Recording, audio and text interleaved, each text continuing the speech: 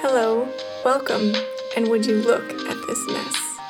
I'm your host, Kate, and the purpose of this podcast is to trace, explore, and celebrate the unconventionality that lives within all of us. Hey, hi, welcome back. Come on in. Okay, I'm recording this a little bit late. I was up north on the weekend. I knew I was going away, and I tried to find a way to record something before I left, but it just didn't happen. So it is Monday afternoon. This episode is going to come out immediately after recording. It's all good. It's all good. I just am committed to not missing any weeks. I really enjoy that I've been able to maintain getting episodes out every week, and I am going to find ways to make it happen one way or another. And today it actually worked out kind of well in a sense because it was too hot to work our full day of work. So I'm home a little early, which meant that I had time to do this. That's something maybe someday I'll talk about is the shift in this industry because of climate change, but that's definitely for another day. So after I recorded my episode last week and put it out and I watched everything unfold over the week, I kind of wanted to do like a debrief or a recap and some, afterthoughts of what's gone on and what I think about the situation currently. And so that was all about, canceling Canada Day and acknowledging Indigenous grief and the grief of Canadians and all of that. So it was interesting to watch everything that went on. Definitely a huge show of solidarity, which was fantastic. I thought that was great. Lots of people wearing orange and marching and posting about their reflections and how they're talking to their families and things like that. And I think that was really, really great. Definitely, I don't think I heard any fireworks on Thursday evening. I definitely heard them when we were up north on Friday and Saturday. But, I said to Nick, some people might have actually actively avoided doing them on the actual day and then still did them on the weekend. I don't know. And my mom also said that up there, people tend to do them most days of the week anyway, so it could have been completely unrelated. But anyway, that was a big thing I think people were concerned about was like, this it's almost like this symbolic gesture of not being exuberantly noisy on a day when people are experiencing grief and are going to be working through that. So there was quite a large call from people to not have fireworks specifically. And so I did notice that there was definitely a limited number, at least that I could hear, because we live in the city and often on holidays we can hear them. Different people from around have them and stuff. So anyway, it seems like maybe there was a reduction in firework parties and stuff that day. But what I really I kind of posted about this in the post that I put on my Instagram with the other episode. So I kind of wanted to touch on that a little bit more and talk about that a little bit more and draw some connections because this is one of those things, and it's hard to explain from my perspective because I've been so deeply involved in this kind of activism and this kind of work for so long that I feel like, I see it from such a different perspective than people who are just now sort of becoming awakened to it, which is lots of Canadians, certainly lots of people in my own life, which is a little bit sad because, I've been talking about this stuff for so long and it never seems to have penetrated. And now there are people, I'm being approached by people going, oh, you should join this group or you should do this thing because it's a really great learning opportunity. And I'm like, yeah, I don't want to sound arrogant, but I probably know a lot more than the person that you're referring me to. Because what I've found is that there are lots of people who are very sudden activists, And so on the one hand, that's great, again, that people want to get involved and that they want to do things. But it can also be really problematic because this is a very complicated and deeply layered situation. It's not straightforward. It's very difficult to grasp a lot of things, and it is layered with a number of different aspects as well. And so getting involved in something, and trying to be a voice for change and stuff so early on without having done a lot of the learning involved can be really harmful to people. And so this is something that I actually saw coming up on social media a little bit on Thursday and Friday last week, when people were posting about how there were these demonstrations and protests and things, and they were, people were getting up to speak and to say poems and things like that. And because there were people who were running these things who really weren't deeply embedded in the communities, who really didn't have a fundamental understanding of things, they were overshadowing the people who really needed to have their voices amplified in those moments. So survivors and elders and things. And there were situations across the country where elders were becoming dehydrated because it was so hot that day and there was no water provided for them, and they were being the last ones to be a part of a march or a demonstration. And so there was a lot of this stuff going on where people just generally didn't understand what it was they were getting themselves into and how to culturally appropriately execute these things. And so there were definitely some problems there. And then, I noticed in our area that there were some people who are now creating Facebook groups and things to advocate for these problems to advocate for Indigenous communities. But again, they don't seem to have a real depth of understanding of what the root of the problems are. And so really what I want to say here, and I think this episode will be fairly brief anyway, I just want to say that, again, it's great if you are noticing these things now, if you suddenly seem to get it and it makes sense to you that these are real problems and that they exist and narratives that have been told for decades are true and all of that. But you do have an obligation, if you're going to start taking up this activism, to learn a lot. There is a lot of learning and unpacking that you have to do as an individual, because you need to understand from the perspective of the people that you are advocating for and on behalf of. You need to understand why some of the issues exist that do exist.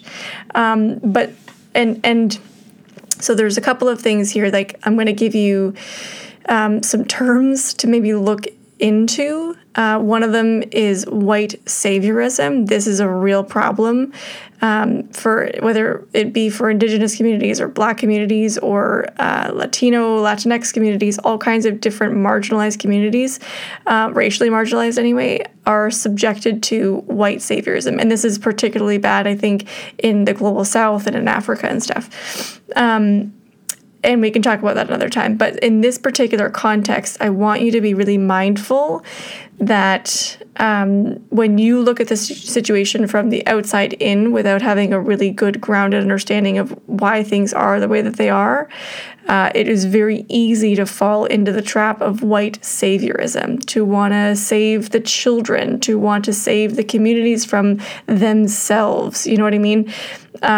It's really easy to do that if you're not getting a good base understanding of what the reality and what the situation is. And where you get that understanding from is by understanding things like treaty rights, understanding what the Indian Act is and how it functions, understanding what apartheid is and how it relates to Canada and current society in Canada. All those things. So that's where I'm like, okay, we want to know about white saviorism. We want to know about Indian Act. We want to know about what sovereignty is and what sovereignty and what sovereign rights mean for Indigenous communities and Indigenous people. We want to probably have a decent understanding of the communities in our area local to us in terms of what their sovereignty looks like, what their communities look like, what their reserves look like, things kind of along that line. Because that's all really complicating stuff. And so this is the thing that, like, I was thinking about, people really wanted to get onto social media and say, hey, look, I'm doing something. I'm advocating for this thing. I see it. I'm with you. I'm here, blah, blah, blah. And so I was talking to my mom about this, and I was saying, part of the problem with that kind of stuff is that those types of demonstrations, they make us feel really good, right? They make the person who is demonstrating feel good. They're like, yeah, I'm contributing something, I'm doing something, especially because we can post that kind of stuff online and we can get all this accolades like, oh, yeah, you're doing a great job. And like, oh, good for you for standing up and things like that. And you get that kind of positive reinforcement and you get the pat on the back for doing it. It makes you feel really good. But that can't be all of your activism. It can't be entirely just posting something online about what you think or how you feel or how you've spoken to your family. There's a whole lot of the behind the scenes work that also needs to go into it. And so this is what I was telling my mom, because I said to her, when people started sort of telling me about things that were going on as if I had no idea. I said, do I never talk about what my research has been in, like what I've done, how I've meaningfully made an impact from my own research and my own education? Because I feel like people have no idea what it is that I do or have done. And she was like, no, you don't talk about it at all. So this is where I'm realizing, I had this moment of realization where I was like, wow, I really do just do the work. I show up and I share things online and stuff, but there is a whole lot of work that I've done over the last 10 years that, again, meaningfully contributes to communities and the way that communities can assert themselves and their rights that nobody really knows about, that I don't talk about this stuff all the time. And so that's where I was I noticed all of a sudden that there was this shift for me where my activism was no longer just that performative, rah, look at me doing something good for other people. It was just getting down to doing the work and doing it quietly. And so that's where I think you have to have this stamina to actually engage in that kind of activism, because the flashy social media kind of stuff, it's fine. It creates awareness, but at the end of the day, you really want to look at what your impact is and what kind of impact you're having. And that includes unintended impacts when you go about something without having a really strong educational basis for what it is that you're doing, what impacts you might have that you're not even considering, right? And so when I see people in communities who are majority white and have never really been involved in these kinds of things, and certain people want to stand up as leaders in those things, I think, okay, we need to vet this person and understand what their understanding is and know where they're coming from, because they could potentially lead a lot of people to some pretty terrible stuff if they don't know what they're doing. And that's common. I feel like that's fairly common. People want to have a charismatic leader. They want to have somebody to tell them what to do, but they don't necessarily understand or recognize that person may not have any connection meaningfully to whatever it is that they're advocating for. They just know that people want to do something, and so they just go ahead and do it. So I have seen what I think is a little bit of that. A little bit of people jumping on board with somebody who doesn't really know what they're doing. So I just want to caution against doing that kind of stuff. And like I said, I feel like people have an obligation to come into this kind of activism wholeheartedly, genuinely, and do the learning that's involved. And it is really involved. It's a lot of work, and you have to be able to set time aside to do that. You can't just be setting time aside to post on social media. You have to set time aside to Google the Indian Act, read the Truth and Reconciliation Commission report, and those other things that are not glamorous in any way, but they're going to help you to build on what it is that you know. And so I had said to my mom, like, there's this in my mind, I've pictured as like this huge group of people who came out on Canada Day and said, we're standing here in solidarity with Indigenous communities. We want them to have their rights, and we want them to have clean water, etc. But then it boils down to actually a much smaller group of people who are actually going away from that and doing something meaningful, which is, again, like, this is the way things are, right? People do these flash in the pan things because it's the trendy thing to do and it's in the moment and it makes them feel better. They alleviate some of their own stress and cognitive dissonance and whatever because now they've stood up for something. So I'm just saying, if you do really want to do something, start there. Start with understanding the issues for what they are from the perspective of the community or communities that you're advocating for. And do the non-glamorous stuff, do it quietly, and build from there. The other side of all of this is that we also have to acknowledge and recognize that we were all, as white Canadian settlers, brought up in an environment that is racist towards Indigenous people. And that doesn't just suddenly go away because we recognize overnight that there are legitimate problems that people are claiming from those communities. And so this is also part of that whole idea about understanding treaty rights and sovereignty and all that stuff, because I was saying to somebody, I just have this vision in my mind of like people on Thursday standing up and saying, wow, we have such a bad history and blah, blah, blah. And like, we're so ashamed of our country. That's on a Thursday. And then on the Friday, complaining about how Indigenous people don't pay taxes. There's just so many racist and misinformed tropes about Indigenous people that we also need to be actively trying to dismantle and eradicate from our own minds. To me, those two things aren't really compatible. You can't be in solidarity with communities, but also have no basis of understanding of what their rights are and how they self-govern and how they're allowed to hunt and you're not for reasons of sovereignty, right? So that to me is a really fundamental piece that I'm not sure everyone is fully grasping, that you have an obligation to inform yourself on these very specific, important aspects of what it is that you are now being attuned to. Because again, you're running a real risk here. People are running a real risk by trying to get involved in the activism without any of that piece of the picture already in place, because you're going to be basing your decisions and your opinions on the ideas that you already hold in your mind. And a lot of them are really racist.